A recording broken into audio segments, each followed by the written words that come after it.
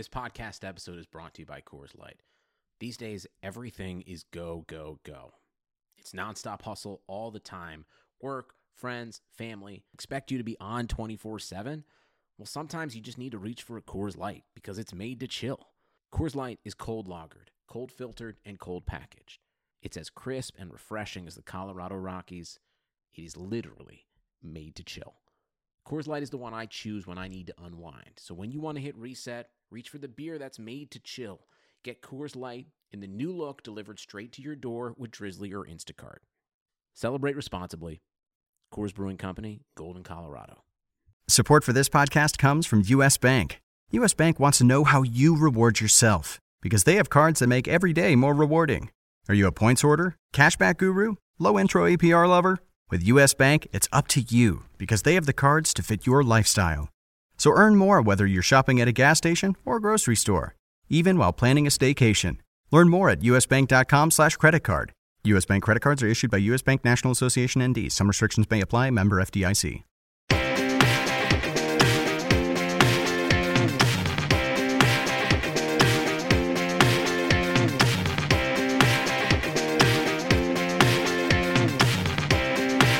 Hi there, hockey fans, and welcome back to Puckcast with Statsman and AJ. That's RotoWire's hockey podcast show. Friends, I'm Paul Bruno, and you can follow me at Statsman22. My partner on these pods, as always, is AJ Scholes, and you can follow him at AJ Scholes24.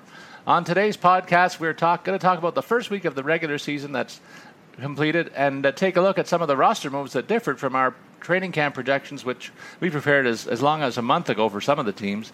A number of players made good on training camp opportunities and qualified themselves for season opening rosters. So you can't tell me or AJ that training camps don't matter for a lot of players because certainly some of them come out of the gate in different situations than most people expected. But before we begin our look at this group, let me welcome back my host, AJ. I know you're pretty happy today, and so am I. We'll get into reasons why during the course of this show. How you doing, partner? I'm doing great, Paul. It's another good slate of games tonight. You know, Sunday was a little rough. There was only one game, but, we got some day hockey as a replacement yesterday. Happy Thanksgiving to you and the rest of our Canadian listeners. But before we kick off the rest of the show, I'll remind everybody that throughout the week, if you have questions about your lineups, fantasy hockey, or just hockey in general, you can tweet at us. We'll try and answer your questions throughout the week. As Paul mentioned, you can follow me at AJ Scholes24, and you can follow Paul, the Statsman, at Statsman22. Excellent, my friend. Let's begin our look through the league, and we find some roster developments on each lineup of the 31 teams. I gotta remember 31 teams, not 30 anymore. So you got, let's put $1 in the jar when I blow that from time to time this year. Be a lot of drinks in Vegas this year. Then. I think there could be. Well, when we begin with our look, first of all, at the Anaheim Ducks, they've got a whole raft of injuries to some key players like Eves, Getzlaf, and Kessler. I mean, none of them are long-term, I don't think, but it's given an opportunity for one Giovanni Fiore. I guess you wanted me to tackle that name first because it's Italian flavor to it. This is another flower in the NHL, AJ. Well, there's only one flower in the NHL, Paul, but he started out all right. I think he's probably going to get bounced from the lineup pretty quickly. He's got just one game out of the other of their first three, but an opportunity for him to at least impress, maybe earn a call-up down the road. But I would imagine now that Getzlaf is back, he'll probably be on the outside looking in, and as soon as they can get Nick Ritchie, Patrick Eves, or Ryan Kessler healthy, he'll probably get dropped from that 23-man roster. Well, I tend to agree with you. I mean, people shouldn't get too excited about the first 10 games of the season until some of these rookies really qualify themselves to play that first season, because a lot of teams really don't want to burn that first year of their NHL eligibility. That's a contract and salary cap issue that a lot of teams won't give that up unless a player really goes lights out. So don't go all in on these guys. We'll just mention, though, that he's not the only one that broke ranks in an unexpected situation. Clayton Keller did the same thing in Arizona. He's getting first-line minutes on the top line over there, AJ. Yeah, I expect Keller is one that might stick around a little bit longer. What was a little surprising to me is they just shipped Dylan Strome back down. He just can't seem to land there. Mario Kempe came up. That's probably temporary as well as soon as Zach Rinaldo serves out that suspension. But Clayton Keller, Paul, I like your IDing of him. I think he's a player that could stick up for all 82 potentially this year. Yeah, you mentioned that whole thing about Dylan Strome. This is a guy who was neck and neck with Mitch Marner of the Leafs. And when you think of Marner's profile in Toronto, you think, well, Strome was bigger. He's got a more prototypical NHL size for a forward. All the skill and all the hockey IQ that you would want in a player, it just can't seem to put it together. I'm kind of surprised, and I hope they don't give up on him. But if they do, certainly a team in my neck of the woods would love to get a look at Strome in a Leaf uniform. If I can project that far, that'd be really something. But over in Boston, there's another young guy, Eurostar Anders Bjork. He came out of nowhere in training camp, AJ, and he's got second line gig with David Krejci. Krejci's got to be feeling like a grandpa on this line because Jake DeBrusk, a recent first line pick, is on his other flank, so he's nurturing these two youngsters in their NHL debuts. A very interesting mix on that forward line. Well, and I'm all in on the Jake DeBrusk train. I picked him up in my Yahoo Expert League. He's got a goal and an assist in the first 2 games, so he's looking pretty good. He's getting some power play ice time too, so I find that's always a key. If they're willing to give the guy some power play ice time, he's probably not going anywhere anytime soon. So both those guys, I would agree, Paul. I think they probably are in there for the long haul. I don't see them heading back to other places anytime soon. Yeah, and a further move on the Boston roster that we note is Sean Corrali. He's playing third-line minutes. He's not yet found his way into the top 6, but he could threaten, and that's another young gun. They've got a different look. They've got a kind of a makeover going on underway in Boston. Brandon Carlo certainly entrenched as a playing partner with Zdeno Chara. That's a great way to get your feet wet in the NHL. Last year and this year, they've been fixtures, and some people have been calling Carlo Chara light because he's got similar big size and he's got some acumen in terms of the scoring. So I'm going to keep my eye on him to see how he develops during the course of a sophomore season too. So lots to look at in the Boston circumstances, and we'll keep an eye on that very closely all year long. In Buffalo, they've brought in a defenseman with injuries to Bogosian and Falk. Antipin is another Eurostar from the Russian background, and he's getting a look, and I could see him getting into top pairing minutes if he gets his feet wet and really plays with a comfort level that I expect to see. He's had some rave reviews on his docket, and I think the Sabres, it's an opportunity where the sky's the limit for anybody with some defensive upside to move up the ranks there, because they really, other than Ristolainen, they don't have a lot of signature offensive help back there. I'm actually going to disagree, Paul. I think they'll send him down maybe to AHL Rochester. I think the fact that, Bogosian, he's had some injury concerns over the last several years, but they didn't bring him in to sit on the bench or watching from the press box rather.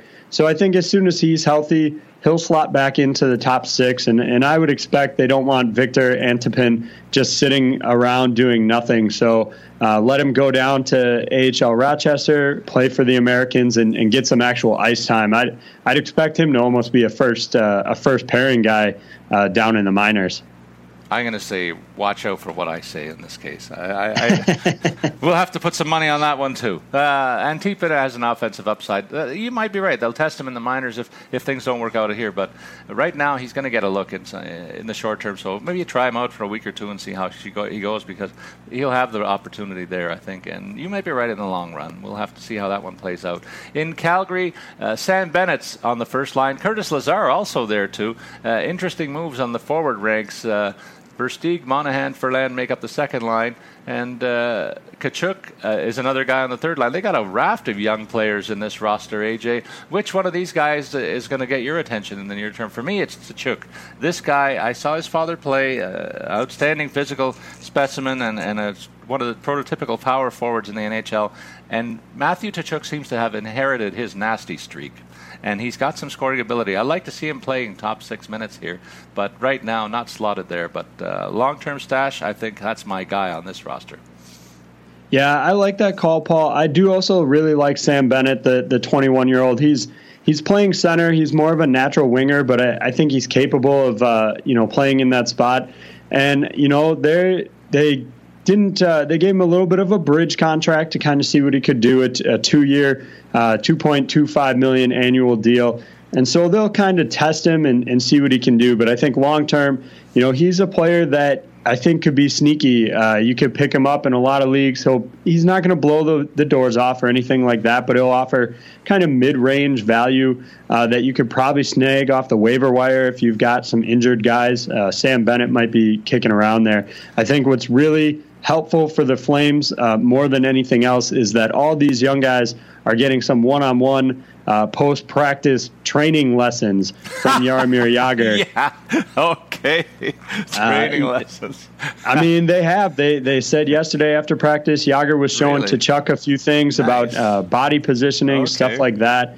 And so I really think, he's going to be an extension of the coaching staff on the ice, and that's really going to help these guys out. One other guy I think to look out for is Daniel Pribble. He's banged up. He's probably done for the year, but I think in long-term leagues, you might want to keep an eye on him and see what he can do once he gets healthy. He's not going to do anything for you this year. Just a name I wanted to throw out for any of our dynasty guys out there looking for a long-term stash. You know what's funny? You made me laugh with the Jagr reference because I saw a clip yesterday of the traveling Jagrs. That originated out of Calgary, as you know, and they were doing an interview with them on national TV, and of course Jaromir Jagr sneaks up behind them, and they were all freaking out that they get to meet their idol. And there was some references to his off-ice shenanigans, and that's what I was thinking about when you mentioned how he's going to lead these players. He may lead them astray off the ice. We'll have to see how that plays out. Another guy there that really to keep an eye on is a guy I've had a lot of time for since he excelled with Team Canada, and that's Curtis Lazar.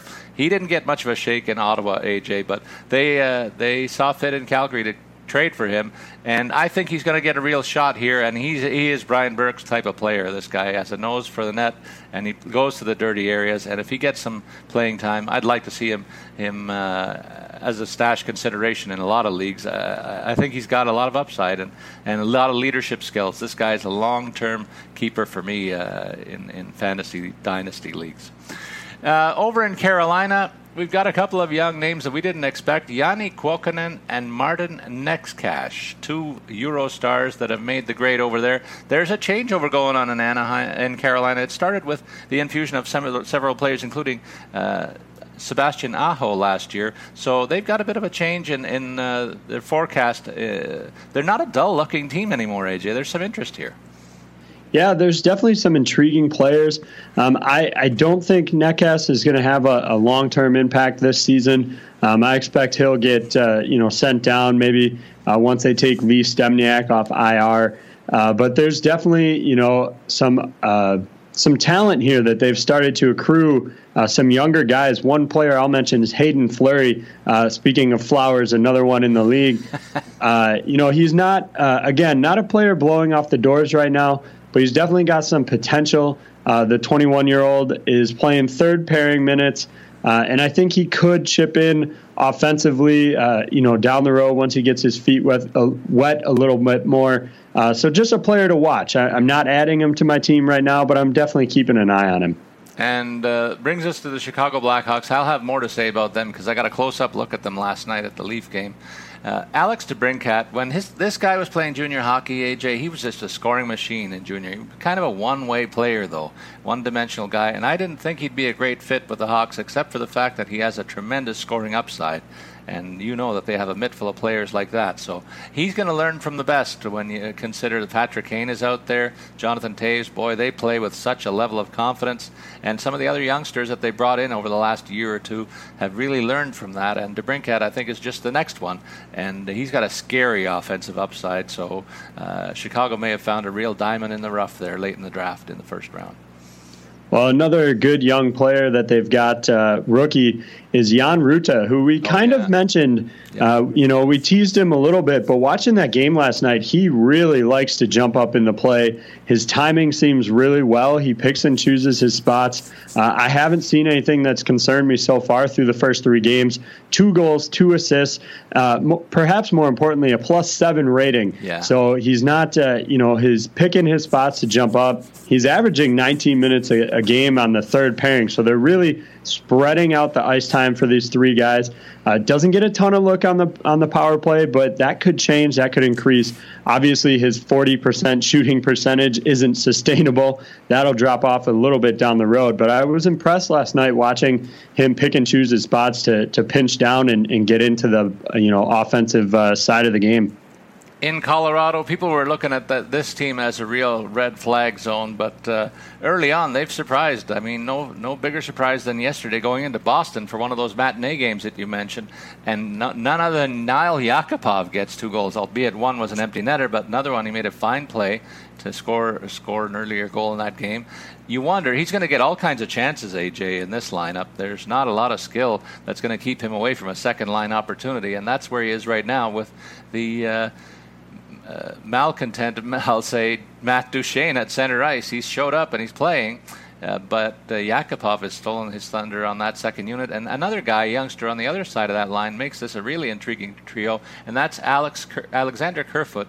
So that's a trio to really watch out for in the Colorado mix. And finally, Mikko Rantanen is stayed healthy enough to play a string of games to earn himself first-line minutes over here, too. So playing with Nate McKinnon's going to raise his profile. That's 3 or 4 names to watch out for in the Colorado roster for me, AJ. Yeah, and don't sleep on Tyson Jost either. He's a 19-year-old center, just 9 games of NHL experience right now. His production hasn't been huge, but if Duchene gets that trade, I think Jost, unless, depending on who they get back on the other end, Jost could slot into that second-line role once Duchene's gone. So then you're looking, at a potential Yakov, Jost, Kerfoot line. And I think the speed and the kind of hockey sense on those guys, they're all young, but they're all, have some potential, and perhaps they can gel together. So it'll be interesting to see what happens to Kerfoot and Yakupov if and when Duchene is gone, and how Jost might or might not step into that role. See, and there's a lot of flexible possibilities there, because that's a roster that's really not really defined, and they've got a long way to go before they break ranks with some of the better teams in the league. Up next, though, it's interesting to note that Columbus is one of those teams at the better end of the scale, and yet they have some intriguing situations going on. Sonny Milano, another guy, kind of like DeBrincat in Chicago. This guy had a tremendous upside in junior as well, and finally has made the grade, and he's got a second-line scoring opportunity on the left side with Columbus. And when you're able to play the top 6 there, you're going to be partnered with some pretty impressive players, one of whom is a veteran, the captain, Nick Foligno. He's playing center ice, AJ, early on this season, a move necessitated by Boone Jenner's injury. So in leagues where faceoffs matter, you're getting a bit of a bonus for putting a guy like Foligno into your roster at center ice. Yeah, absolutely. That's a great point there, Paul. And I think it's important to note, too, that they're just now going to get Josh Anderson back. He, with that contract situation, he wasn't ready to go, wasn't quite up to game speed. So you add him back in to that third line, and this is a team that's got a ton of depth, that they can score really all 4 lines on this team, I think, have scoring potential. So it's a dangerous club. I would, maybe stay away from the opposing netminder on most nights, depending on who it is, just because they do have some firepower in all 4 lines, really. Yeah, and over in Dallas, I am intrigued by what they've done on the left defense with John Klingberg. They've put another Swedish background guy, Esa Lindell, partnering with him. He's not got the offensive profile as Klingberg does, same as Klingberg, but somebody's going to get the puck to Klingberg sometimes. It might often be that Lindell is defense partner, so you might snake some easy assists there, because Klingberg will lug the puck and set up a guy on the offensive forays, and insulating him on the defensive side of the puck as well. But up front, I'm noticing that Jason Spezza, he hasn't played center ice too much for Dallas in the last little while, but they've given him that second-line scoring role ahead of Marty Hanzal, who's been dealing with some injury woes early on. They've got a pretty nice trio up front in the middle of the ice, but another name on the left side on the second line is Matthias Janmark. He's getting a look there at a top 6 opportunity, and that was not expected in some circles. Antoine Roussel I thought was going to get that role, but he's been dropped down to 4th-line duty, a bit more of a physical presence, but they're looking for the skill of Matthias Janmark to mesh with the uber skill of Spezza up there. Yeah, the one kind of big surprise, I think, overall, as far as who made the 23 man is Gemmell Smith, the 23-year-old. He was not really on, a ton of radar, although he did put up 12 goals, 21 assists last season in the minors. So he has some scoring touch.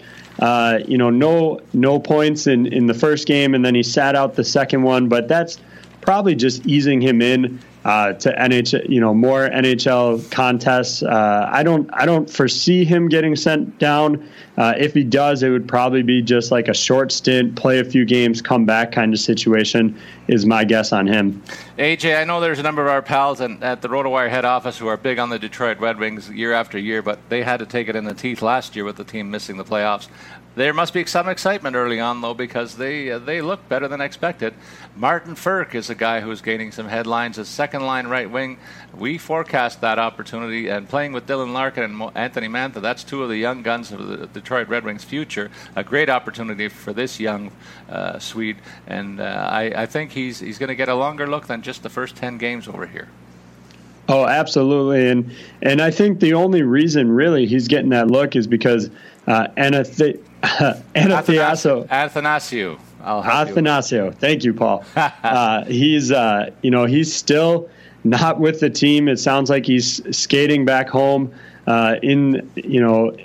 skating over in Sweden rather. And so he's, still not with the team. That whole contract situation continues to drag on. But Martin Frk really grabbed the bull by the horns and taken control of that spot to the point where they might be at a point where, AA, if they do bring him back, slots into a third line role instead of a second line, just because of how well Martin Frk is done. And you can't discount the fact that Frk has already gone through the Grand Rapids growth spurt there. He potted 50 points in just over 60 games last year, so that gives you a sense for his offensive upside. And as I said, I love the combination that he's working with over there, so that's a long-term stash for me on that side. And I want to remind our listeners, we highlighted Xavier Ouellet. He stands out on this defense as a guy who bucks the trend of some of the older fellas that he's playing with here, and his profile will only rise as this team gets their rebuild going full bore. So keep an eye on him on the blue line there. We go to the next club on the docket, and that is, let me get. It's the Edmonton Oilers, AJ. This is a team that is the darling of several preseason prognostications to go a long way this season, and you got to look at Connor McDavid. Looks like he's already making a bid to distance himself from the field in the MVP voting. But there are some other players to keep an eye on here. Anton Slepyshev playing a second-line role with Ryan Nugent-Hopkins and Milan Lucic. A great opportunity for him. He's going to be insulated. He's going to get a lot of extra ice with Lucic making some room. And the playmaking ability of Nugent-Hopkins makes him an intriguing possibility for me in this mix. Well, I can't talk about Edmonton without asking what's wrong with Cam Talbot right now. Yeah. Allowed 8 goals in the last 2 games, both losses to Vancouver, for one, who's not a very strong team. No. That was an abysmal outing for him. And then another loss to Winnipeg on last night. Yeah. And so there's definitely something up with Cam Talbot. I don't know if he's in his own head or what's going on there. I would expect they'll let him work it out rather than, rely on Brossoit heavily. Very but nice. something's definitely not sitting right in the Edmonton goal. That's for sure. Yeah, and you made the point about the starter. Cam Talbot was the guy who played started more games than anybody last year, with 73, I believe. And maybe, sometimes it's good to take a bit of a breath, and Laurent Brossoit is a highly touted guy that they have in the backup role. They're bringing him along very, very slowly. But if Talbot continues to struggle, I'd like to see Brossoit get a couple of games just so Talbot can clear his head. This is going to be a very good team, make no mistake. And Cam Talbot, many people would argue he was the team's MVP last year for stabilizing the goaltending situation. They knew what they're getting offensively from their big guns in the middle of the ice, first and second lines, but Talbot really rose to the occasion and was a key factor in their great season last year, and he'll be a key in any future success for them, no question in my mind. AJ, that brings us to the Florida Panthers. We take a look at one of the Florida teams here, and Jamie McGinn is as a placeholder on that second line left wing. I don't expect a lot of scoring from him. But when we talked about this team in preseason, I didn't like the depth on the forward lines, and the fact that a guy like him is playing top 6 minutes is alarming for me. So I strike a negative tone for the first time today when I look at this lineup, and the options aren't great when you look at the Port side. You got Connor Brickley and Michael Haley. Do you see any of those three guys being a capable top 6 scorer, really? I actually do in Connor Brickley. He's got, a goal and assist in the first 2 games, 12 minutes of ice time, so a little on the lower side. And a lot of that is coming shorthanded, almost 3 minutes of shorthanded ice time in the first 2 games. But I think if he can continue to show a little bit of a scoring touch, he had 26 points last season in the minors. Again, not a huge number, but I think if he gets some more opportunities here and perhaps can replace McGinn on that second line, stepping up the level of players he has with him in Trocheck and Vrbata, I think Brickley is one that I see filling in that top 6 left wing spot. Well, I guess they just haven't got my interest yet. Maybe that's my explanation. We go to Los Angeles, and there's a lucky guy on the first line left wing. That's Alex Iafallo. He surprised everybody by earning this gig, and he's playing with Anze Kopitar and Dustin Brown, captain of the team, and their best center. Not a bad place for this guy to land, AJ. And I'm wondering if he is a long-term stick over there, or if Tanner Pearson moves up. But there's not a lot of other scoring options on the left side, so Iafallo could get a long look over here. Yeah, I agree. I think he'll probably be there for most of the season. Again, lines have become so fluid in today's NHL that, he could certainly slide down to second, maybe third for a game or two. But I think long term, that first line is the best spot for him.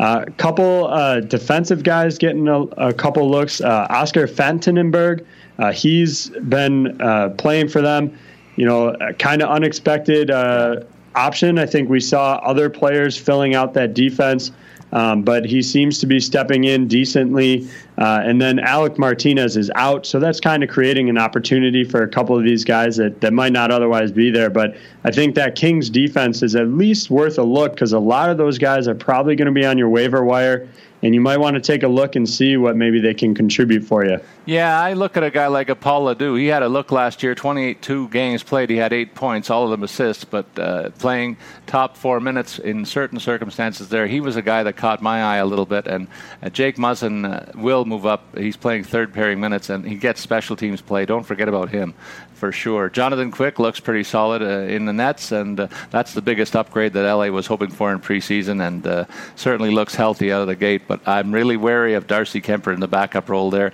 and I say Jack Campbell is a great stash opportunity in terms of the goaltending depth in Los Angeles. This is a guy who's 25 years old in the last year of a contract, and they've got to really see what they've got there at some point. I mean, he had a fine year in the AHL last year, and is he the heir apparent to Quick? I don't know. I don't think Quick is ready to give it up yet, but Campbell could get an opportunity, maybe in trade consideration, if another team is looking for a guy who had a very high profile as a junior. So that's a name that I stashed in one of my dynasty leagues. I wonder if anything will come of that, and I'll keep an eye on that situation for all of us. In Minnesota, AJ, we look at that club next, and we see Michael Granlund and Zach Parise both out of the lineup. That burned me the first week of the schedule because there wasn't any news on Granlund, and I had him active. So that's kind of one that I took in the chops, but they're both out of the lineup, and Minnesota's trying to make their way through those 2 key injuries. That's a struggle, I think, for them. Yeah, absolutely. And we're not really going to highlight any guys that were surprises here. The Minnesota lineup pretty much shook out as most people expected. Those injuries kind of being the only thing. It sounds like Parise was back practicing in full yesterday, so hopefully for your lineup, Paul, he'll be back and ready to go soon. But not a lot of changes here in this lineup, so same old for the Minnesota Wild. Yeah, a lot of depth on defense. I really like that six-pack, one of the best in the league, and certainly Devin Dubnyk, the beneficiary, has pulled his own share of the rope there. One of the top goalies who emerged in the league in the last few years, really a stabilizing force since he joined forces with the rest of this team. Brings us the Montreal Canadiens. I always want to take a special glance at this team, the forever rivals for my club, the Maple Leafs. And you look at some of the guys that have made the grade here. Certainly we got to look at Arturi Lehkonen last year in a bit of a cameo in his North American debut. But Charles Hudon is a guy that I've got my eye on over here, AJ, because Alek Galchenyuk had a really tough time. He got some bad press in the exhibition schedule this year, and I wonder how long they're going to take a look at watching him, and maybe Hudon is a heir apparent to a scoring line role. In the meantime, though, he's going to be getting to play with one of the more responsible two-way players that they have in this deck of talent, and that's Thomas Plekanec. So not a bad place for Hudon to get his feet wet at the NHL level, in my opinion. Agreed. And the nice thing that they're doing with Hudon is they're as I mentioned before, they're giving him power play time, averaging over 2 minutes per game in the first 3 games of power play time. No points yet, but I think that'll come. And so he needs just one more game to set his career high for NHL games played in a season. Mm-hmm. So I expect he'll get that this year. But yeah, he's done a heck of a job so far. Just hasn't been able to put it in the back of the net yet. And then Victor Mete, who we mentioned off the start, he's he's shuffled a little bit as far as where they're putting him in. But he's still eating up, between 16 and 19 minutes of ice time per game. So not quite a full-on first-line role. A lot of those guys end up closer to 22, 23. They're kind of spreading the wealth a little bit, but they're probably just getting him comfortable. I'd expect to see his ice time tick up as the season goes along. And we talk about ice time and the Nashville Predators. That's an interesting topic when you look at what they're doing with Emelin on that blue line. It's a deep defense, and to show you how deep it is, a guy who played top 4 minutes in Montreal got less than 10 minutes of playing time in his first game over there. And the other bit of news there is Kevin Fiala. This is a guy, I wonder if you saw him in the Milwaukee Admirals lineup, AJ, when you had a chance to maybe scout some of their games. This guy is a scoring machine. He was almost a point-a-game guy in a short stint last year before he made the grade at the NHL level. And to see that he's out of the lineup is a bit of a stinging blow for the Nashville Predators. They've got a whole raft of guys that have kind of opened eyes in terms of scoring ability. This was supposed to be the next one, and I'd like to see what he can do when he's healthy. Yeah, Fiala is a phenomenal talent. Plays with just a ton of speed. We obviously saw that unfortunate leg injury that he suffered in the postseason last year. And unfortunately, he seems to have picked up another knock here at the start of the season. I would guess the good news, if you can say that, is it's upper body, so it's not related to the knee injury. And as you mentioned, Alexei Emelin actually benched or watching from the press box, rather, in the last matchup. And I think a lot of that has to do with, the tandem of Yannick Weber and Anthony Bieto. I think they're both top guys who can contribute. I wouldn't expect them to ever be like first line or first pairing defensemen, but they're solid third line guys. And I think they've just, found that Emelin's somewhat expendable. And I talked about Alex Carrier at the start of the season. He could be back at some point down the road. I know they're high on Samuel Girard as well. And so I think in light of the Ellis injury, I almost feel like this team kind of panicked a little bit. I know they brought in Emelin ahead of time, but I think originally they thought he'd take on a bigger role with Ellis being out. And I think what they should have just done is stuck to their guns and trusted that these young guys were capable of it. Because I think Emelin's going to watch from the press box more often than not. Oh, that's a big hot take. Holy cow. I hope his relatives aren't listening. They might be after you. They have to think the fan club is already on line one here. Better check that. AJ, look at the New Jersey Devils. They've got some injury concerns of their own.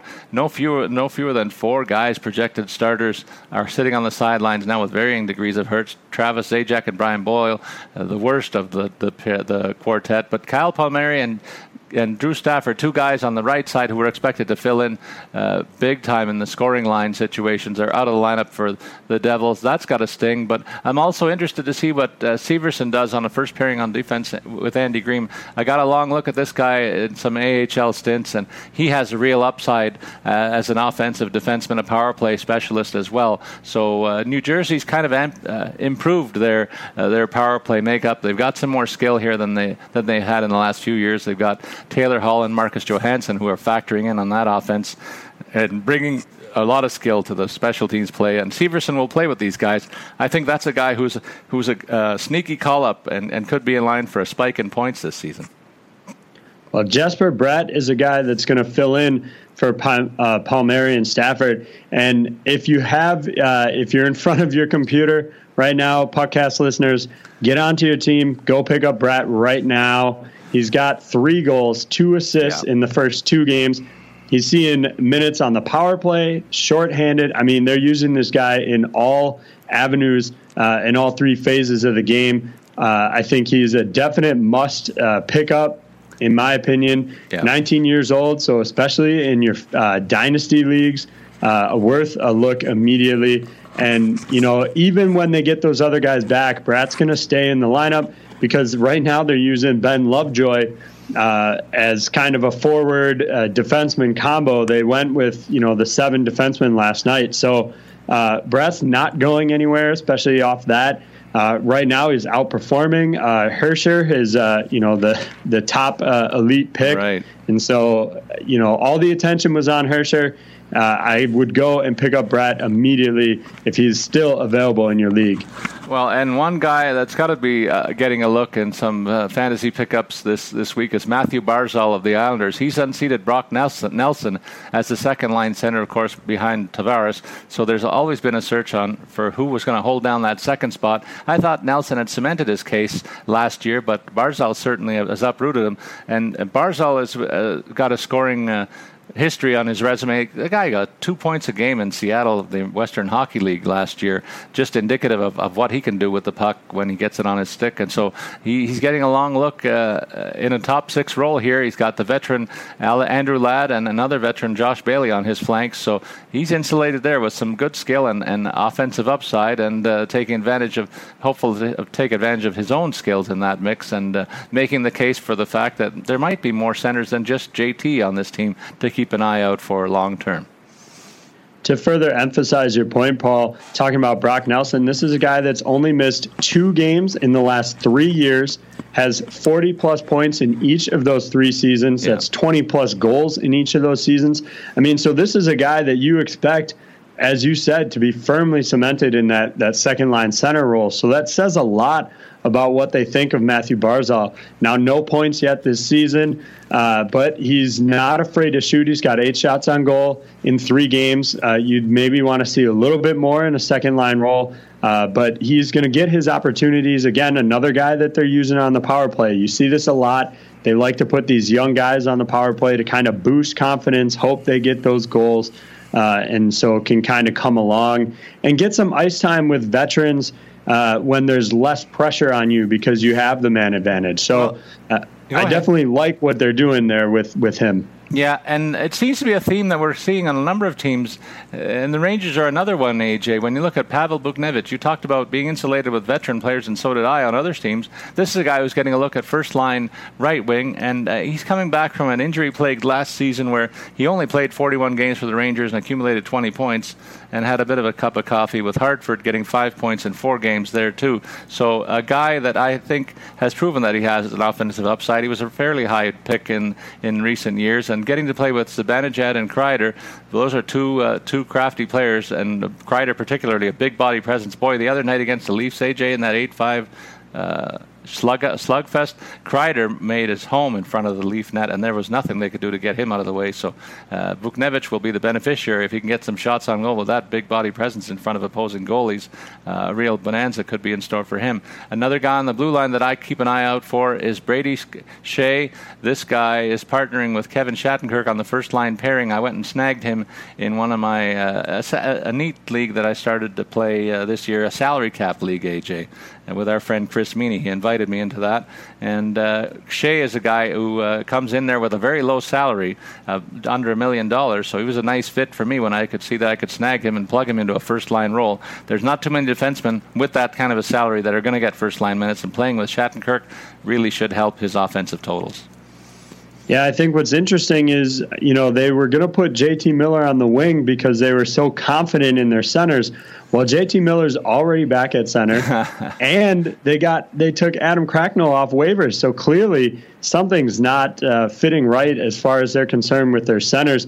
And that's looking at third and fourth lines. Obviously, Mika Zibanejad on that first line, he's not going anywhere. And Kevin Hayes, I think at least, although, if the Islanders are any indication, maybe nobody's safe in their spot. But I think Kevin Hayes is probably set there. But clearly, the Rangers coaching staff not convinced the rest of the team can carry as far as the third and fourth line center goes. AJ, another candidate in Ottawa for one of these 10-game stints, and then maybe he'll be shipped off, is Logan Brown. That's what I forecast there, because you don't want a guy of his skill set languishing on third-line minutes behind guys like Kyle Turris and Derek Brassard. But it could be a long-term stash over there in Ottawa. I wonder what your snapshot of him it might be. On defense, look at the mix that they have there without Erik Karlsson. Everybody moves up in class, and Thomas Chabot gets a look. This guy is an offensive dynamo in the making too. I think they really got something over here, but I think he's also a candidate for that 10-game stint. Will either of these guys stay more than the 10 games in your opinion? I do think Logan Brown does, and I don't think it's because they don't want to send him back down. I think they do and want to develop him some more, but I just don't see the organizational depth there for this team to find a way to replace him. Alex Formenton is one that could also get sent down. They've got a little more depth on the wings. Mike Hoffman's out with an injury right now, but he comes back, and so Formenton, I think, gets sent down at that 9-game mark. But I just don't see how, or who rather, they replace Logan Brown with if he's out. I know they have Colin White, but he's banged up, and I just don't think they have another answer at the center position. So I do expect him to be around for a good chunk of time. Over in Philadelphia, you talked about the centers. I expected to see Claude Giroux playing center. He's been a long-time pivot there. When I think of him, I think of the battles he's had with your guy, Sidney Crosby, over the years. But surprise, surprise, he's playing left-wing minutes, and I want you to comment on that. We didn't expect that to happen, and Sean Couturier has taken over the first-line role. Val Filppula, who is the wrong half of the worst trade that I've seen in years, I've got to say. Just a tough situation for him coming into this circumstance. But Claude Giroux on the left side, what do you think of that? I think it is actually a good move for them. You're not going to move a young player like Nolan Patrick.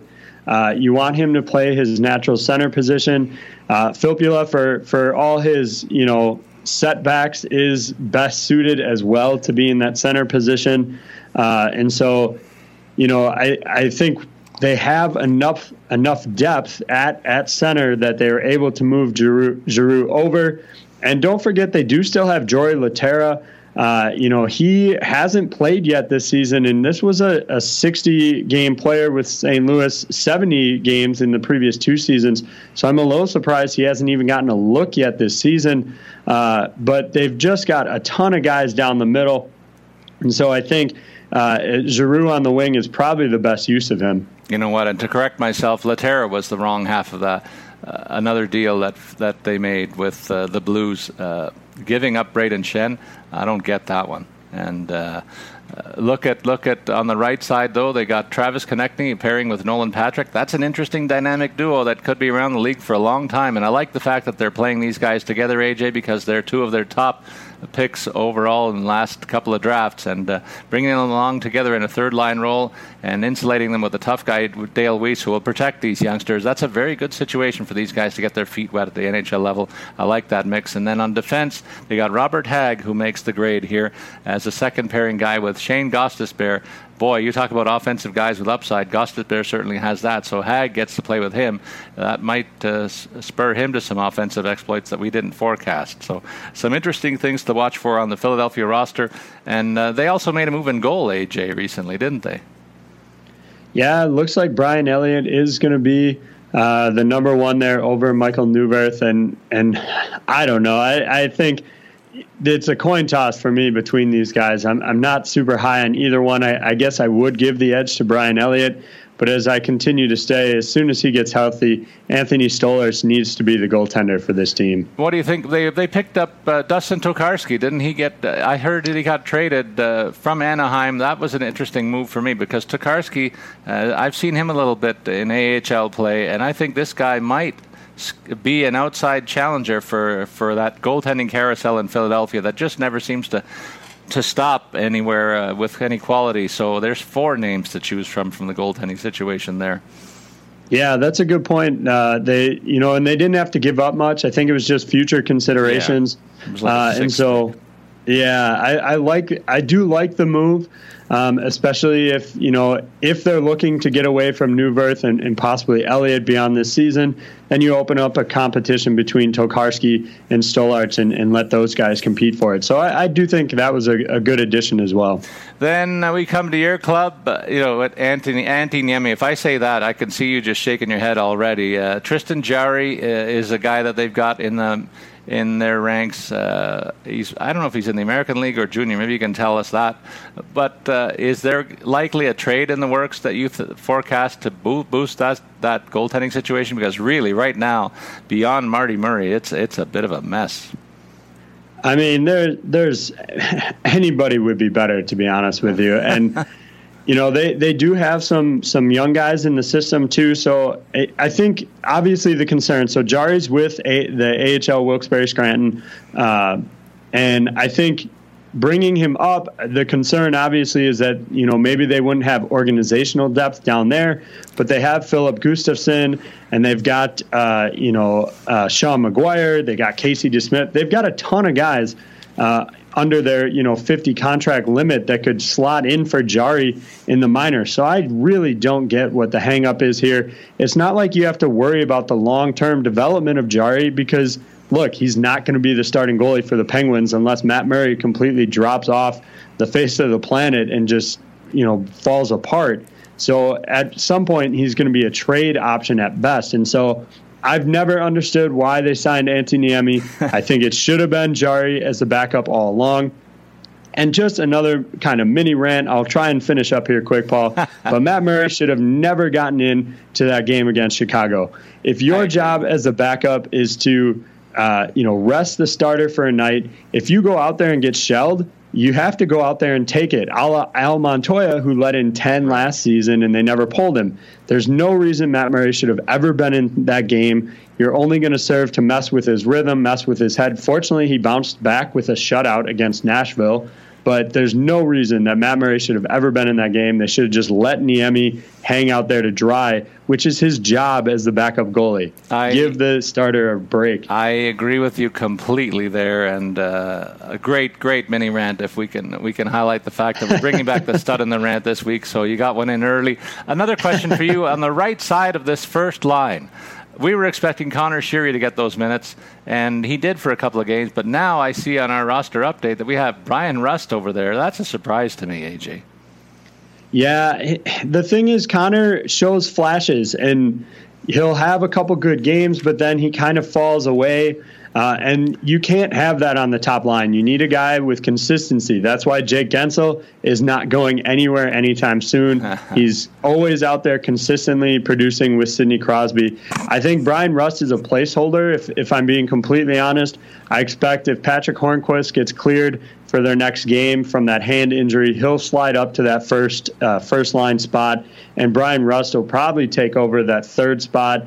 I know they like Josh Archibald, so I would expect kind of Rust, Sheary, Archibald, maybe even Kuhnhackl to kind of shuffle around those bottom six, maybe periodically get a look up there with Crosby. But I do think Patrick Hornquist is going to be the long-term answer back on the first line. In San Jose, I'm surprised and a little disappointed that Thomas Hertl is relegated to third-line center. I'd like to see this guy in a top six role. He certainly has proved himself in the opportunities previous, but they're making his road to steady employment there a very difficult one. I'm not so sure it's important to have a third-line center where wasting this guy's talent in that role as opposed to getting the looks and with some of the better players up front. And another surprise is Kevin Labanc as a first-line left wing here. So there's a bit of a changeover, it looks like, since Patrick Morrow left. It caused a bit of a shuffle in this lineup, and this is the impact that I see over in San Jose. What do you make of it? Well, you said Kevin Labanc was a surprise, but any of my Twitter followers would have seen I used him on the opening night when he scored 2 goals, so there was no surprise there. Just another plug for following me on Twitter. I used him in my lineup that night, tweeted that out, and to success. But I agree with their concern about Thomas Hertl. He's not a natural center. He's more of a left winger, and so I think he's better suited in that role. But again, it's a depth concern. It's the same thing we've talked about with other teams, is that they don't really have a ton of other options. Chris Tierney isn't going to, blow the doors off of anything either, although he can be a 20-point player, which I guess is enough, for a third-line center, but then who takes in the fourth line? So there's definitely some question marks, but I agree. I would prefer to see Hertl maybe take over for Michael Boddicker on that left wing spot, or even just move him to left wing on the third line where he's more comfortable. And what about the St. Louis Blues? People that slept on Vladimir Sobotka after I gave him a bit of a plug in our preseason profiles are poorer for that, because he's also come out of the gate with a first-line role. He's got 3 assists in his first 3 games, playing with Paul Stastny and Vladimir Tarasenko. Tarasenko is, to me, one of the game's signature players. He's very underrated in some circles. Maybe it's just because they don't give him the profile that some of the other guys in the league have, but boy, this guy's a tank, and Stastny, one of the better playmakers, so a fine spot for veteran Vladimir Sobotka to make his NHL debut after a long stint in the KHL. So I love that forward line unit. I'm also a big fan of Braden Shen. He gets that second line role, and the beneficiary there could be Dmitry Yaskin on the right side there, because Jaden Schwartz is nothing but pure natural goal scorer, so you got very nice pairing for Yaskin to join there. So I like what's happening in the top 6, AJ. I think what's interesting is a lot of people with all the injuries kind of expected this club to eventually drop off, but they've stepped up admirably. Some of their younger guys haven't really produced yet. Tage Thompson and Wade Megan haven't really done much in terms of scoring at this point, but I think they'll get there. They're going to fill out that bottom 6 nicely. Oscar Sundqvist will factor in for some time, maybe not every single night, but they have some young talent here that has stepped up with all the injuries to Fabry, Berglund, Steen. And then I have to just mention, I was watching the matinee game yesterday, and boy, Vladimir Tarasenko has a rifle on him. Yes, he does. He shot that into the net. I think he might want to consider hopping into the hardest shot competition at the All-Star break this year, because, wow, that was just a cannon. Of a wrister even, and not even a slap. Yeah. Over in Tampa, a surprise to me is that Nemesnikov, not Palat, is getting the first-line look at left wing. Andrej Palat is a guy that I have a lot of time for, but he's been relegated to third-line right wing. I don't think that's a long-lasting situation, and I wonder who's going to get the gig as Victor Hedman's partner on the blue line. Do you have any insights into either of those circumstances, AJ? I do think long-term it'll be Jake Dotchin as that other pairing, but they've kind of shuffled that around. Even when he's listed there, his Dotchin's minutes have only been just under 13 per game. So, I mean, it's pretty low. I don't want to see them put Anton Stralman with him. I think they could pair up well, but I think that consolidates, too much of your top players into one pairing. Maybe it's Dan Girardi, honestly. Have the veteran in there with Hedman, if he can hold up for, another whole 82-game season. As far as the forwards go, I actually like Nemesnikov on that top line. I do think he'll hold on to that ahead of Andre Palat. He's, had a little bit of a drop last season, just 28 points, didn't quite make that 30-point threshold, but he's got 3 points in 3 games to start the year. He's averaging 18 minutes of ice time, so they're using him pretty heavily, and I would expect that they're going to continue to have him on that top unit. Yeah, and don't sleep on a guy like Braden Point. He had a fine half season with the club last year, and he's a kind of unseated Tyler Johnson for the second-line scoring role. So there's a bit of a shake-up going on in Tampa. They're trying to figure what the best mix is. Make no mistake, though, this is a very, very strong team, and they showed it the other day with a nice comeback victory over the Caps that I'm sure you must have enjoyed a little bit, AJ, whenever you see that kind of a turnaround for the team that you love to hate. What brings us to the Toronto Maple Leafs, AJ. This team's 3-0. And they're looking full value for it, I must say. I was in the arena last night, and got to sit in the alumni box, AJ. That was a real treat for me. I got invited up there and spent some time hobnobbing with players that I used to watch very closely as a younger man. And it was interesting to get their take on this team. And they're all excited like I am.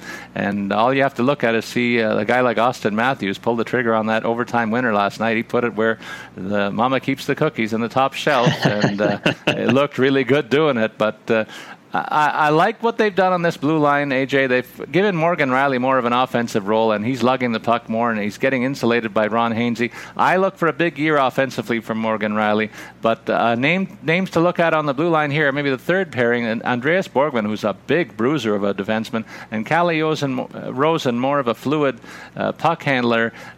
This is an interesting pairing on the third line, and it's like the Leafs forwards. There's a lot of depth here all of a sudden. Yeah, it's very intriguing, that third pairing. I like what both guys have offered so far this season. I'm almost wondering if Connor Carrick's injury is going to see him bounce from the game day lineup if those two can continue to step up.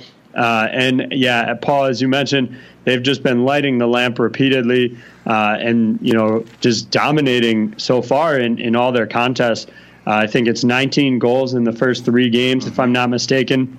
You aren't. And then they made the interesting move for Calvin Pickard, trading for him. I don't, perhaps you can speak to it a little bit better. I don't know a ton about their depth, outside of the top 2, Freddie Anderson and Curtis McElhinney. And McElhinney's had some concerns in the past. So maybe, Pickard's kind of a security blanket if Mac starts to struggle, in relief appearances, because you don't want to put added pressure on Freddie Anderson if his backup isn't going to hold up his end of the deal. So maybe it's an insurance policy, or is it an added depth that they need at the goalie? Well, you know what? It puts a little pressure on McElhinney because I think he signed a 2-year contract before the season started. He's a 35-year-old guy, so he is on the last part of his career and not a guy who's going to be expected to take on a long-term chunk of games. But maybe Pickard is that guy in case of injury that they would call up and say, you know what, he had a long look last year at the NHL level and performed admirably in a tough situation. And the younger man at 25 years of age, it was a coup to get a kid like him. I see a lot of upside in his game and really good insurance policy in case anything, God forbid, should happen to Freddie Anderson, the prohibitive starter in Toronto. In Vancouver, Vanek bumped Eriksson off the top line there. I am not a big fan of Thomas Vanek, I got to say, but if this guy can't produce with these two guys, I mean, they're aging vets themselves, but he's found himself a plum assignment in Vancouver, and we'll see what he makes of it, but this Vanek has been nothing but an enigma for me. He did get 3 shots on goal in his first game. If he gets 3 shots a game, he's going to get his share of goals, though, AJ. Yeah, this lineup just doesn't wow me that much. They don't have young, talented scorers outside of perhaps Bo Horvat, right, that are going to do much. As you mentioned, they're an aging group. I think they made the move for Derek Pouliot on defense. I have seen him firsthand. He's not the answer to anybody's prayers in Vancouver. Although, maybe a change of scenery is good for him, a new organization, a new role. Maybe it is the best thing for him, but he has not lived up to expectations in Pittsburgh, that's for sure. And so, outside of Bo Horvat, maybe Troy Stecher on the blue line is a young guy to keep an eye on, but there is just not a lot in terms of new young blood on this team. As you mentioned, it's kind of that aging top line of the Sedins and Vanek, and that's really about it. Yeah, that's all I could find so far. AJ, there's lots to talk about in Vegas. They've got a hero already in their ranks, and that's James Neal, who potted the game winner in their first two forays in the NHL. So he's the early hero on this club. You've had a lot of time for him with his time in Pittsburgh, I'm sure. But I like the way this offense shakes down. They've got some scary offensive types and some speed on that top 6. I wonder who other than Neil has impressed you early on. And they've got some depth on the blue line. Of course, that was something we highlighted early on in the profiling this team. They got no fewer than 9 or 10 NHL caliber defensemen in this system. So I think that we're going to see some movement there. But there was some movement in the nets as well, picking up Malcolm Subban that allowed them to free up Picard in the other deal. That was the other shoe to drop. And that's a great pickup over there, I think. Subban has a high ceiling, and playing behind your flower guy, Marc-Andre Fleury, is a great place for him. Yeah, I don't. I'm not high on the Malcolm Subban pickup. Oh, I'm surprised. His appearances in the NHL have been less than stellar. True. He's got pretty shelled. I thought they had, their backup in Pickard, and they do have some young guys in the system that can definitely contribute in the future. And so I think they must think that they've got an heir apparent there in Subban. I'm not completely sold on it. I think long term, really what they just need is a bridge from Fleury to a guy like Dylan Ferguson or Oscar Dansk or possibly even Maxime Legacy. I think those are probably their long-term options, and I don't think it'll be Malcolm Subban. As far as who else can step up, there's not a whole lot of production outside of James Neal, so that is kind of a long-term concern.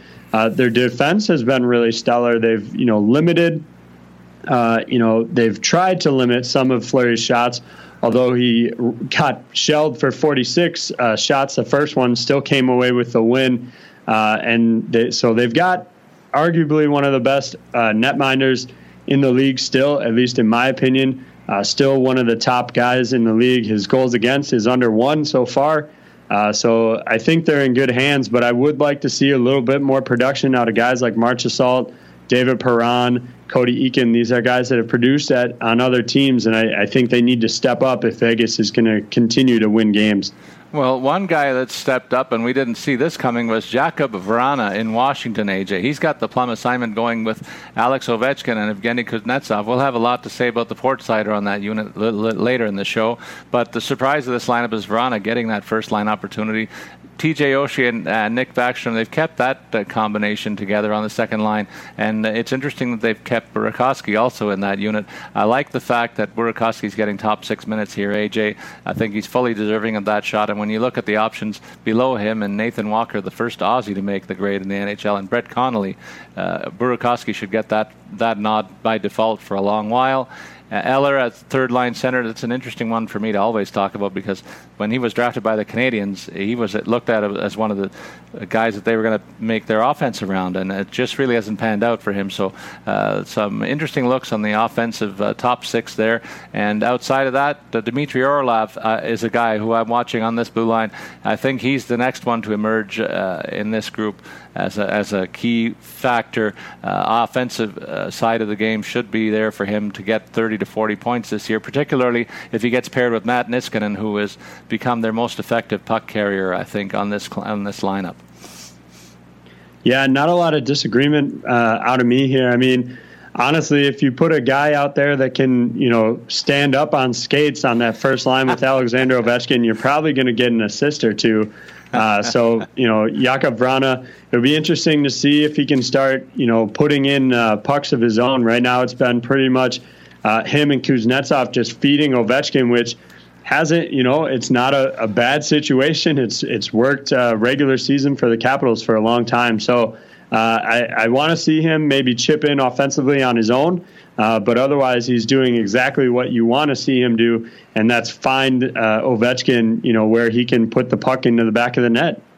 And then we come to a last team in our mix, and I'll begin with the goalies here, because I did not like the signing of Steve Mason, the big bucks, and I thought they had Connor Hellebuyck here, who was just waiting in the wings for a chance to take the reins and over the first 3 games, I've been proven out. Mason got shelled twice, and then Hellebuyck not only played well, but he did it against a very good team last night. So that's one for me, AJ, in my column. I'll say it was a good call. And I think that long-term Hellebuyck is going to get a larger share of the net than most people forecast in that circumstance.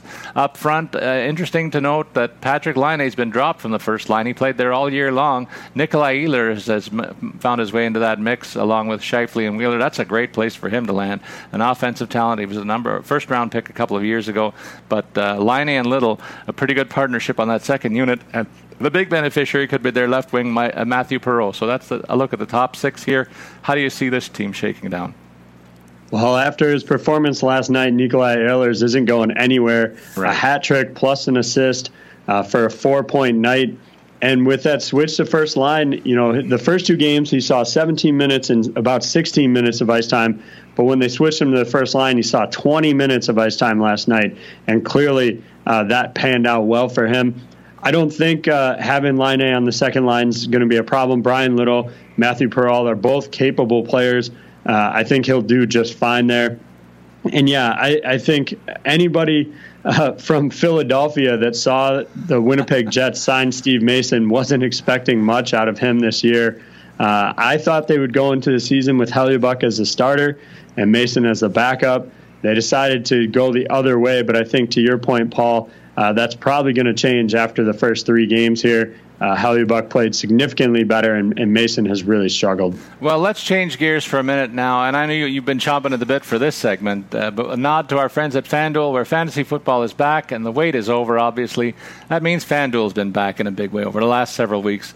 And that means fantasy football is there for everyday fans. There's new contests starting every week, no busted seasons, something for everyone. There are lots of contests to choose from, starting at just $1. Just pick a contest, choose your team, and watch your score in real time.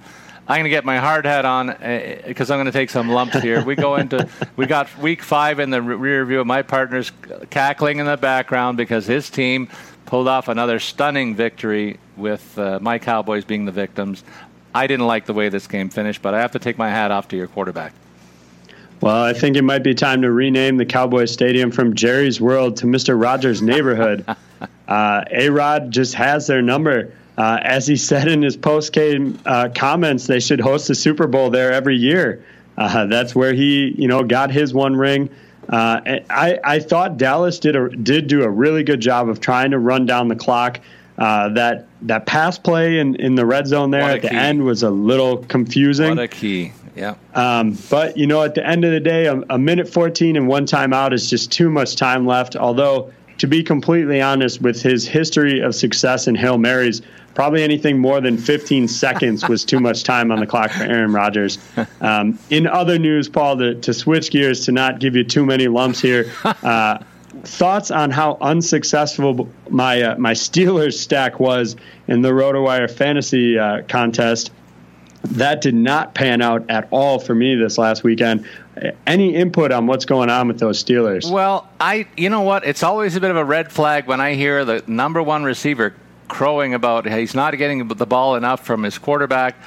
You don't take shots at Ben Roethlisberger in public, I don't think, because he's the clear leader of this team. And it just speaks to maybe some unsettling aspects in the ranks here that might account for why this team has looked so poor on the weekend in a game that we expected the score to be. If you would have told me the score was 30-9, I said, the Steelers romped. And really, yeah, absolutely. A shocking upset there. That's a game when you look at the preseason schedule and say, lock that down as a automatic win for the Steelers, and when they didn't get it, that makes you think maybe is the end of the line near for that all-star Hall of Fame caliber quarterback, and then the news comes out that the wide receiver's upset with him. I don't like hearing that sort of thing, and maybe that's the first chink in the armor that we see in a Steelers team that might not be all that we thought it was at the outset. So, as with every week, AJ, there's intrigue in the NFL, and that's why a lot of people watch it and play these games. There's in fact, 2.5 billion players that have won cash playing FanDuel, and we're among those two, we're happy to say, and we get a chance to do it every week in the RotoWire free roll.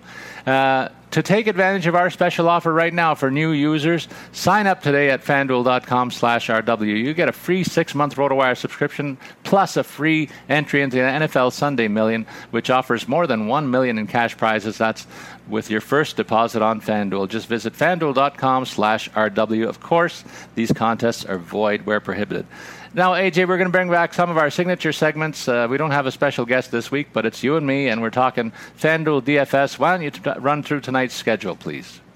Yeah, so we'll start off. The 7 o'clock games are going to be St. Louis at the Rangers, and then you've got Columbus at Carolina. You go to 7:30. You have perhaps one of the most intriguing matchups tonight. You got Chicago Blackhawks at the Montreal Canadiens. Both, it's going to be Price and Crawford for that one, so that should be an interesting matchup. 8 o'clock game is the Flyers traveling to Nashville. 8:30, you got Detroit and Dallas squaring off. And then our late games, Ottawa Senators at Vancouver. And then probably the biggest game of the night, Arizona at Vegas Golden Knights. The two teams might not intrigue a ton of people, but that is the home opener for the newly minted Golden Knights. So that should be an exciting one to watch. Paul, any of those games stand out to you? Well, my doubleheader is going to be the Hawks and the Canadiens. I mean, the way the Hawks started out last night, I thought the Leafs were in for a rough night.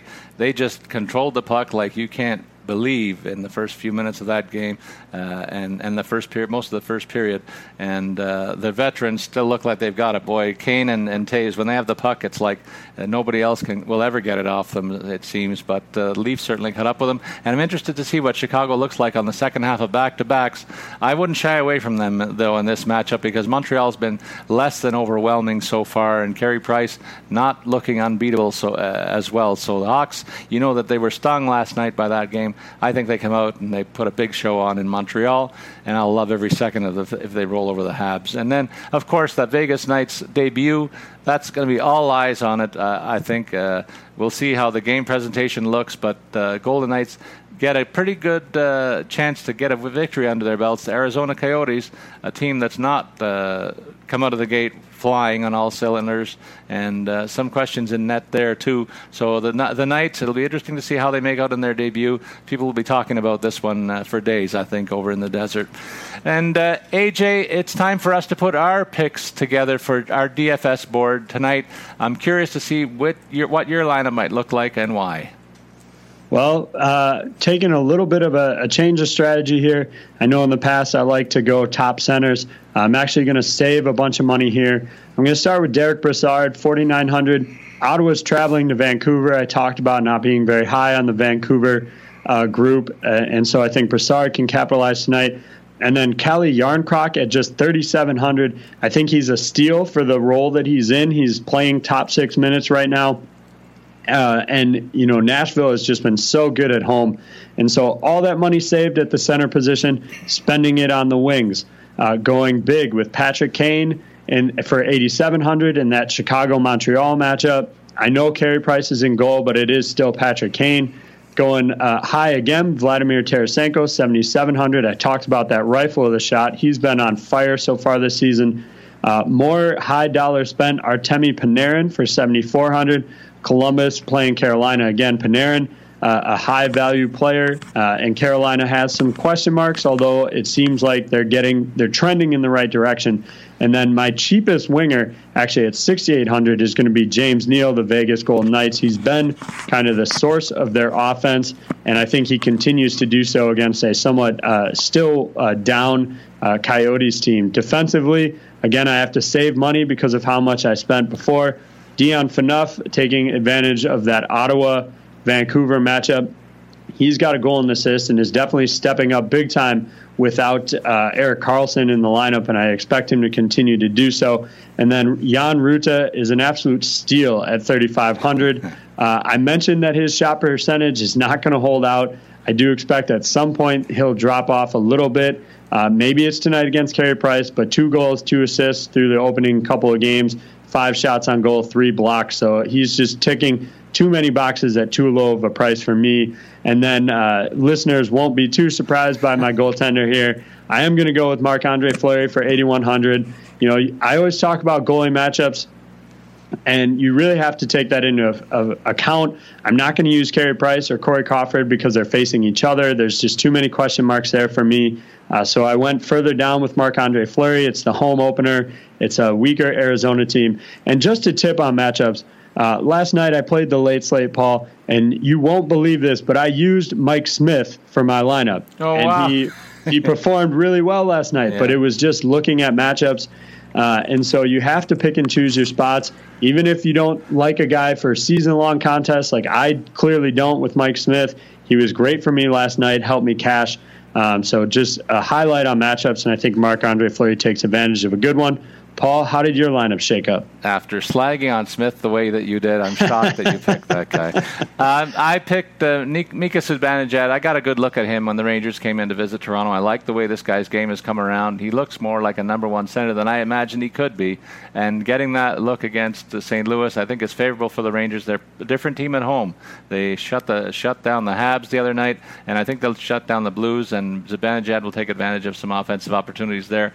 $6,600 the price tag. I mentioned Nick Foligno. I got a lot of time for him, the way he plays the game.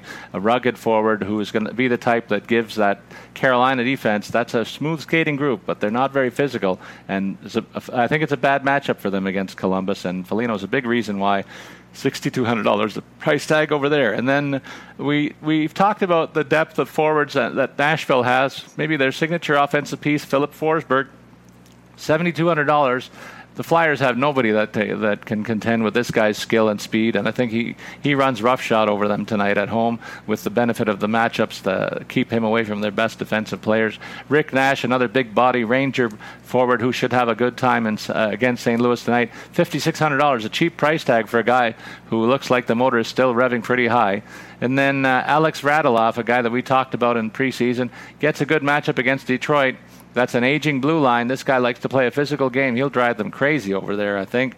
And offensive upside playing with the first liners that he does get to play there with Seguin and Ben for $5,900. That's pretty good value to me. And then another guy who plays the game, I love the way he does, is Mark Stone against Vancouver. Another soft-looking defense. And Ottawa Senators have a number of power forward types. Mark Stone foremost among them. $5,100, a cheap price tag there. And we go to the desert for one of my defensive picks. I spent a little bit of money to get OEL, Oliver Ekman-Larsson. I think he's going to be trouble for the Vegas Knights. They don't have anybody that can corral this guy. If he starts to lug the puck and play on special teams, he might light it up for them for $5,400. Talked about Brady Shea, the opportunity that he has to play with Kevin Shattenkirk on the top pairing. $4,300 the price tag there. He got his first goal of the season the other night. So I think he's going to pick up where he left off last season, have a fine offensive year that flies just a little bit under the radar. In looking for the matchups and mismatches tonight, I looked at the Philadelphia-Nashville game. Big edge to Nashville in the nets there, and that's why I went with Pekka Rinne for $8,200. That's our picks, AJ, and we always like to throw in what the optimizer has come up with, and a couple of interesting choices there. Yeah, I think I'll get into some of the more interesting ones, but starting off, Tyler Seguin, $8,100. Hard to fault the optimizer for that one. He's just been a solid player really throughout his career, but even into the season. Where it gets interesting is that the optimizer has come up with essentially a Philadelphia stack here. That's in Nashville against Pekka Rinne. I'm a little confused. I'm confused by it too, but it starts off with Nolan Patrick for $4,300. That's a pretty discounted rate for him. He hasn't factored in too much yet, but he certainly could. Optimizer liked my Vladimir Tarasenko pick. It's paying up for him at $7,700. Goes back to Wayne Simmons for $6,900. I think that's a little probably inflated due to that hat trick he got. I would be surprised if we see another hat trick out of Wayne Simmons this season. James Neal, it likes that pick for $6,800. Jaden Schwartz, Paul, who you highlighted, $5,600. That's certainly a good value for him. He's been producing well. Defensively, back to that Philadelphia stack, it likes Ian Provorov for $4,300. Eric Gudbranson of Vancouver going up against Ottawa for $3,500. That's a little low for me, not to mention Gudbranson's not a factor on the power play. Right. So I personally wouldn't use him there.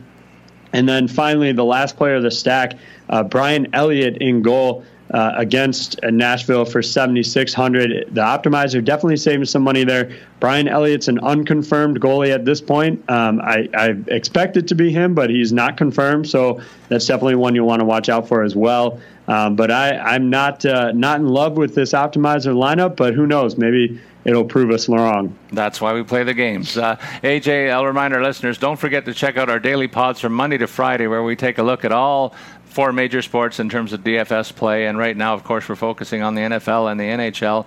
The NFL will soon, NBA will soon be joining that as well. We have a fine crew of guys, myself included, if I may say, that break these down every day for our listeners.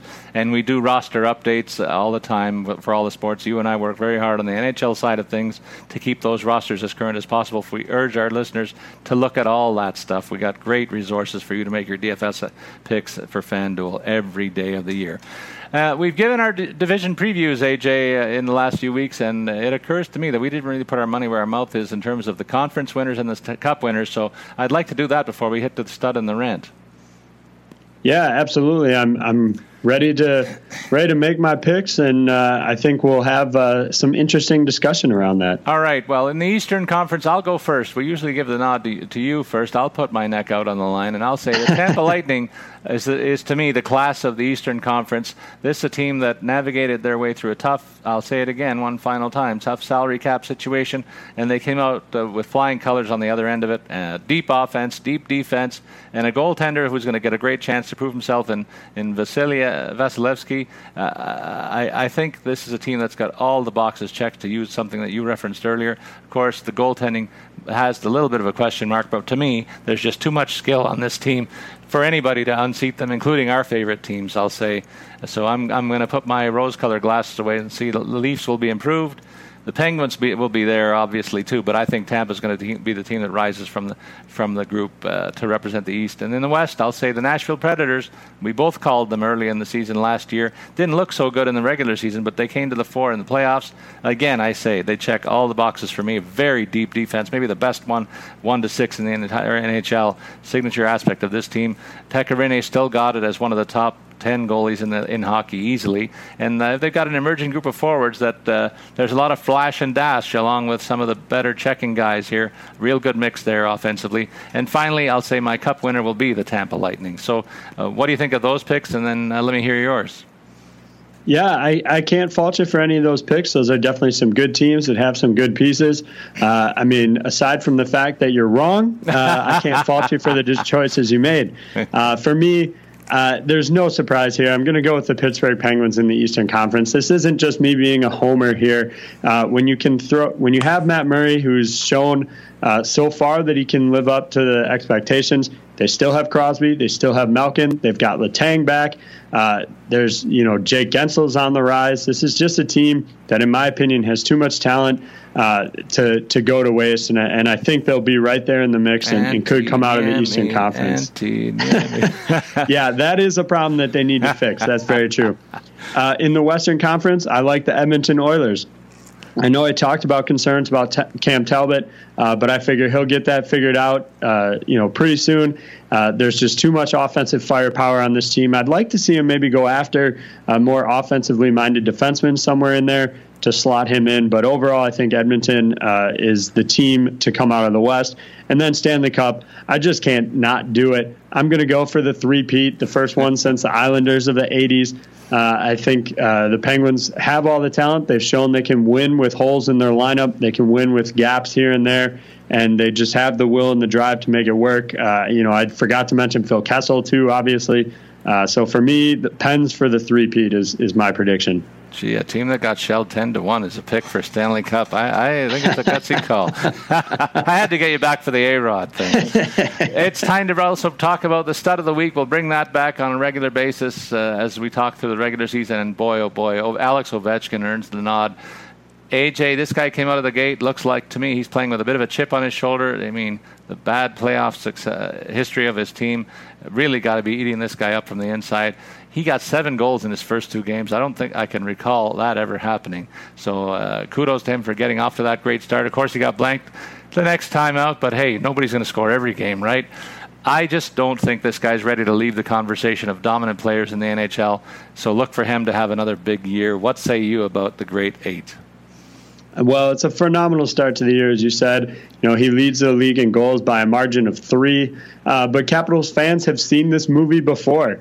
I think, fortunately or unfortunately, regular season success for Ovechkin and Holtby has come to be expected in the U.S. Capitol.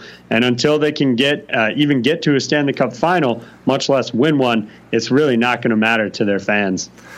AJ, in terms of the rant of the week, this one's an easy one for me. I mean, there's some rule enforcement that's going on early in the season. The league is taking a look at face-offs and stick fouls.